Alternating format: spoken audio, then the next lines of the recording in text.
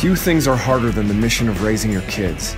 At the Dad Project, we get experienced dads to reveal what's worked for them, offering practical, time-tested advice. Being a successful dad is tough, and we're here to help you get it done. Welcome to the Dad Project. In this episode of the Dad Project, Steve Markel talks about the need for dads to be self-effacing leaders within their own families. Steve is a retired senior executive of a major financial services company and is based in Denver. He is the founder and CEO of Families of Character, a nonprofit focused on providing tools to families to help them grow in virtue. He and his wife have 5 adult children and 14 grandchildren. You can find Families of Character on the web at familiesofcharacter.com. So my background really was spent most of my life in the investment business. My company eventually became the largest money manager in the United States. And I think what makes this topic so apropos right now or so timely is the fact that our company did interviews with some of the biggest corporate execs in the country. And I love Jim Collins' book, Good to Great, because he really talked about the fact that the best leaders in business were level 5 servant leaders. They were self-effacing servant leaders. And if you really think about it, if the best leaders in the world running some of the biggest businesses are self-effacing servant leaders, wouldn't it make also sense that the best leaders from a standpoint of in the home are self-effacing servant husbands and fathers? And so that's what I want to spend some time talking about, is becoming the best father, the best husband. And really, having a background, we started this business now helping parents develop, good habits or character strengths in kids. And what the most important character strength is service, because ultimately it leads to love. And so our whole mission as fathers is to serve ourselves by serving our spouse and our children first. I can't really be an effective father serving my children first if I'm not going to serve my spouse. If I can't get that right, I'm never going to get the father part of things right. So I've really got to be a self-effacing servant husband first. And my kids have to see that I'm actually serving their mother.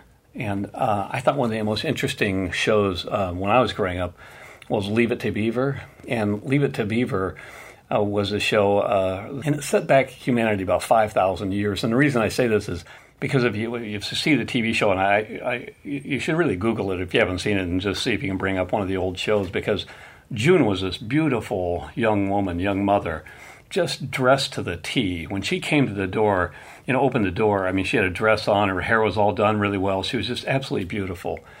And then, Ward was the husband. And Ward, when he walked in the house, would, of course, greet June. And, they exchanged an affectionate kiss. And then he got a paper and would sit down and begin to read. And the whole concept of this was his job was over, right? The subliminal message was that he worked hard during the day, right? Like what we do today, we just beat ourselves up today, working the best we can as husbands and fathers, because we think that's our primary role, to support our family, which is an important role, but it's not the primary role. And so Ward would get the paper, he'd sit down, and of course his kids would come up and say something, but his job was over, and that hers really kicked in, as if she wasn't already being a mom, all day. And I think there was such a distortion, because really the primary role of the father is to serve his wife and children. And he walks in the door, he should be alongside her, serving her, help her serve, and taking the kids, maybe helping them with their schoolwork or whatever they need. And going to his wife, what do our kids need right now? I've been at work all day, and help me understand what our kids need today. So anyways, this idea of self-effacing servant husband, if, again, Jim Collins in his book, Good to Great, is saying that's the best business leaders, then we ought to do the same thing at home, because that's our primary role. And, of course, then if we get that right, serving our spouse, then we're getting our children right. I think what's really interesting, I just had a situation come up that puts this all into perspective. One of my friends, his wife just revealed to my wife and I that he's been having an affair with a young girl. And it's been a real shock to all of us who are very close to him as a friend. This just happened within about 2 months ago. I think what's interesting about this, it's challenging, first of all, because when I heard that, what hit me most is that he has a really strong relationship with his son. There is such a strong relationship. They're in business together. And I just heard about a week ago that his son won't even refer to him as father anymore. But he now calls him by his first name. And I thought, how disappointing. What a great, distraction. What a great tragedy to such a great family. His son got married about a year ago. They had one child, so he had my friend had a grandchild. And now his wife's pregnant again now with her second grandchild. Of course, his wife kicks him out of the house because she found out he was having this affair. And isn't it sad that relationship now has been destroyed between he and his wife, and now he and his son, who had such a close, loving relationship with each other, now his son won't even refer to him as Daddy, refers to him by his first name. But there's a disordered love for self, so much so that he took that love elsewhere, where if he would have had that proper order in really serving his wife and then realizing serving his children, even though that might have been a temptation, he would have been able to put that off. I got to tell you another story I thought was really interesting that really helps relate to this kind of servant-father idea and servant leadership at the home. This this man told me he grew up in a family where, he had a father that was very authoritarian. The authoritarian leadership is very, lead follower, get the heck out of the way, do it as I tell you to do it, and that's it. There's not much love in relationship there. It's very controlling. It's very directed. It's like I tell you what to do and you do it. In that kind of relationship, typically the spouse is treated like a second-class citizen. And this gentleman was telling me his father was an authoritarian leader. And just as a simple example, he said when he and his brothers and sisters were expected to do the dishes after they were done eating. And he said initially they each had their own night to do the dishes, and that didn't work. So his dad, made everyone share the responsibility of the dishes, and that's the way his brothers and sisters did this. So as he grew up, he left the home, got married, and now he's married, and his children are getting to that age where they could help out in doing some things. And so mom's kind of frustrated. She's trying to run a household, and, this young man traveled and as a young father. And so he said to the kids one day, he says, you know what, you need to do the dishes, step up, and you're going to start doing the dishes. And so he assigned each one of them a night. He realized that wasn't working, so he said, okay, each one of these you kids have this responsibility because it's, your mother's working hard, and, I've worked hard all day. It's your responsibility to do the dishes. And so he assigned each one of them a task to do so each one of them, there were 5 of them, had a task to do. But he said none of them ever got along. It took forever. They were always fighting. It was mayhem. It was a nightmare every time after dinner. It was just, he never looked forward to it, and his wife. There was such dysfunction. And he really kind of thought about this. It got to the point where it really bothered him. And so he's really trying to think about this. What's the problem? Kind of internally thinking about this. What's the problem? I mean, what's causing all this? And it came back to him kind of in his own mind saying, you're the problem. And he's like, what do you mean I'm the problem? Do you see my title on my card? Anyways, this gentleman, it was an executive of a pretty large company, and he said, I'm going to try something tomorrow. When after dinner, I'm going to get up and I'm going to start helping out with the dishes. I'm going to go wash because everybody hated washing the dishes. So he said after dinner, he was the first op. He ran right over to the sink and started washing the dishes. And his daughter that had that job, it was her responsibility to do that. She came up and said, Dad, that's my job. And he said, honey, I'm going to do this from now on. You go help your brothers and sisters. Now, he never talked to any of the kids about doing this or what he was going to do. He just wanted to see how this would work. So his daughter went out and actually helped her other brothers and sisters do their work. He said they got done in about 15 to 20 minutes. It was really interesting. No fighting. They actually had a lot of fun. He did it again the next night. Same response. Again the next night. Same response. It really brought joy and unity to the family. And he said, Steve, I really learned servant leadership through that one thing. Here, my dad taught me that was my responsibility. I had to do it because, by God, I'm the authority of the house, and you're going to do what I tell you. And it was dysfunctional when he was growing up. But now when he's a father and he tried this with his children, it was servant leadership. He was leading by serving his children. And he said it changed their family dynamics forever. What's interesting is his children are all married. And one of his daughters married a gentleman who wasn't, his own mother apologized to this young woman, the daughter, about having not raised the son very well. And the reason she said that and apologized because what he noticed is because he started doing dishes when this family would get up. All of this started like 20, 30 years ago with his father standing up and doing dishes. And now the ripple effect of that later on in life is that they're all married, his kids are all married, and they're coming over. And he was the only one sitting down, so he started getting involved in doing the dishes. Anyways, and so he would do this now at his own parents' house, which he never did before because, his parents didn't teach him to do any of this stuff. And his mother complimented this young woman, the daughter or his daughter-in-law on helping her son be a better man. And she apologized for not being a better mother because he wasn't very helpful in this part of their marriage. But it really shows how really servant leadership just not only affects immediate family, but ripples down into the rest of the family for generations. I think what's interesting about our culture today, their culture pushes us to be these fulfillment of self. And it's really a major negative. If you think about every time I fulfill my own desires, it's kind of like I like visual pictures because, every time I fill my own appetite as a husband or father, I do what I want to do rather than what I should do for my spouse or my children.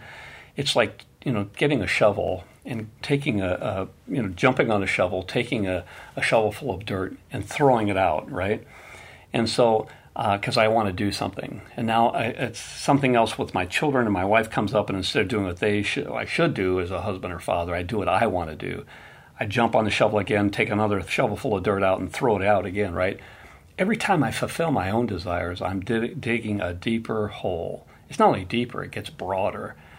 I love the visual effect of this because you think in our culture today, the most happiest people in our culture today would really be athletes or movie stars or politicians, right? Because they have control, they have all kinds of finances, they have money, they have prestige, they have opportunity, and you think they would be ultimately deep down happy, right? And we find oftentimes they're not. Why? Because they're feeding their passions and desires. When I do this as a father, husband, and feed my passions and desires, again, I can never fill that hole. In fact, it keeps getting worse and worse. It's never good enough, right? The more I get, the more I want. The more I want, the more I'm going to try and get more, and I'm never happy. I think we see that often, and so, but when I give of myself, actually by serving others, it's like filling in that hole with dirt, and now I begin to build a mountain because I'm giving of myself out of my love, right, to others. And so I'm filling in a hole with dirt, and now I can control my passions and desires. I have to tell you another story I thought was really interesting, and because I think all this ties into good character, and that's what we need to really live as fathers and husbands. We need to be the leadership and good example and good character as to not only to our spouse but also to our children in our example. Not necessarily what we say, but what we do. I had two situations. One of the benefactors of our organization came to me and said, "Hey, Steve, would you meet with my nephew and his wife because they have two kids, one's 11 and one's 9, and they're out of control. And would you meet with them?" I said, "Yeah, I'd be happy to. I don't know if I can help them, but I'd be glad to meet with them." I was speaking to the mom, and it was really interesting. She was telling me how much she loves her children. She said, there's nothing I won't do for them. If one wants popcorn for dinner, I give them popcorn. If the other wants fried chicken, I give them fried chicken because I love them and I want them to know I'm not going to withhold my love from them. Anything that wants theirs. And that's at every meal, by the way. That'd be hard in a big family, wouldn't it? 5 kids or, 4 or 5 kids. Nobody could do that. Anyways, with 2 children, it was a lot easier probably. But anyways, he said the son had his Xbox in his room and the daughter had her cell phone and a TV and everything they wanted, every appetite they ever had was fulfilled, and every desire they had, she wanted to make sure that they had because she wanted to let them know how much she loved them. While she was saying this, I said to her, I interrupted her on purpose, and I said, I can see how much you love your children because I can hear it in your voice and your body language, but it's unfortunate you're destroying their lives. She sat straight up and said, "What do you mean?" And I said, I had a daughter, she was 15 at one time, she's now almost 40 years of age. But I said, that girl, when she was about 15, fell in love with this 17-year-old boy, and he was good young man. In fact, he came to ask the father to date the 15-year-old daughter, and the father wouldn't let him because he said, ultimately, I don't care how responsible you are, logic goes out the window when you fall in love. And my daughter, even though she's very responsible, that logic will go out the window, and she's too young to fall in love.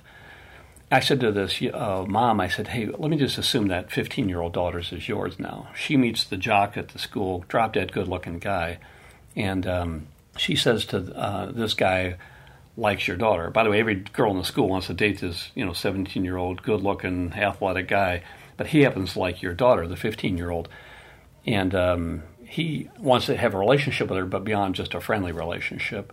Are you prepared to have a baby out of wedlock? And she said, what do you mean? I said, well, you're feeding every passion and desire she has.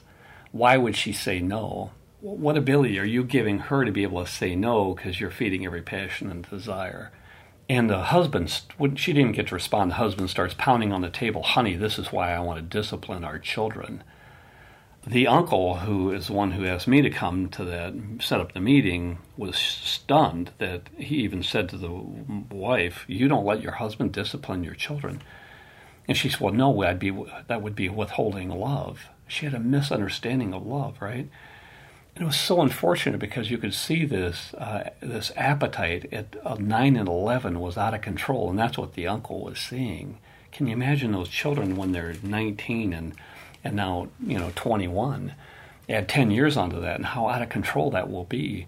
Contrast that with a mom that were doing our program on character development for children. They had 4 children. They have a 9-year-old daughter, and they're working on the character strength of temperance. And temperance is about controlling yourself. So the 9-year-old daughter says, I'm only spend money on what I need this month. And so she said, the mother was telling me a story. She said they were at the store and her daughter, like a Hobby Lobby, and her daughter sees something she likes at 9 years age. And she starts pestering her mom like any 9-year-old, right? Every 9-year-old should be in sales because they're relentless until they get what they want. Anyways, the mom turned around just quietly and said, honey, I thought you were only going to spend money on what you needed this month and not what you want. And the daughter, realizing she didn't need that, the mother was saying her shoulders dropped, and she looked at this for about 10 or 15 seconds and then puts it back. And she was telling me another woman in the aisle came up to her and said, how did you get your daughter to do that? There's a reason my children are shopping with me. It'd be World War III, and I would end up buying them what they want. How did you get your daughter to put that back? And she said, we're working with this program that helps develop character strengths. But contrast the two. Contrast what happens when I feed my appetite and desire versus when I control my appetite and desires, which leads to greater joy and happiness in a family. Now, where do kids get that? The reason I tell these stories is because it really all comes back to the couple, the parents, right? It's got to start with the parents. But even more so, it's got to start with the dad. The dad is kind of the true north compass. His children are going to look to him for direction. And what they're looking at most is, am I loving and serving my wife first? Am I giving of myself to her, or am I feeding my appetites and desires, right? Ultimately, we're trying to raise our children to be responsible, potentially married parents themselves at some point. And we're going to model that. Whatever we do is probably what they're going to do. Our modeling comes from what our parents did, right? And so we want to model this for our children, is these good examples of character strengths, of giving ourselves to our spouses and children so they know how to model themselves in the future. The minute I get rid of a bad habit and replace it with a good habit, it's an act of love, which is the most important of all the character strengths, right? And I think there's several positive outcomes to developing character in ourselves and then in our children. First of all, it's objective truth, right? It's either I like orderliness, I show up on time, or I don't. There's no subjectivity to it. And when I start doing things like that when I should, it leads to help me build courage and confidence. And then my kids see that also, and my spouse sees that. Second thing, when I replace a bad habit with a good habit, again, by serving others, it's an act of love, which leads to joy and unity in a relationship. I mean, think about what we're trying to do with our families. Don't we want to promote courage and confidence in our families? Don't we want to promote joy and unity in our families? Isn't that what we all want? And where does it start? It starts with me as a dad. As Jim Collins says, it works in business by becoming a self-effacing servant leader as a husband and father. And the third point about character strengths is it really helps build the self-esteem because it helps to build willpower. When I constantly say no to the things I shouldn't, by the way, there's a great book written by a psychologist. It's a New York Times bestseller called Willpower. And he said, willpower is like a reservoir. When I'm constantly doing the things I should, it gives me the ability to say no to the things I shouldn't. And again, I love the concept because he says I can exhaust the reservoir too. If I'm constantly giving in to my appetite, doing what I want, I won't have the ability to say no to the things I shouldn't. And like I said, this is a New York Times best-selling book. So when I'm giving of myself and constantly controlling my passions and desires by growing this willpower and having that reservoir, it leads to self-esteem. It helps build self-esteem. Now, I think all of us, even as a father and husband, as a grandfather myself, courage, confidence, joy, unity, and self-esteem, I want those characteristics. I want those outcomes in my life. I want to be able to help my wife see those in me by serving her, and I want my children and grandchildren to see those in me by serving them. You know what's great? When you truly become a self-effacing servant leader, whether it be in business or in the family, you're the one who grows and benefits the most. Hey, thanks for listening to The Dad Project. If this talk was valuable to you, please go to our website at dadproject.net and make a voluntary one-time or recurring donation to help support our operations. Any amount helps. Catch you next time at The Dad Project.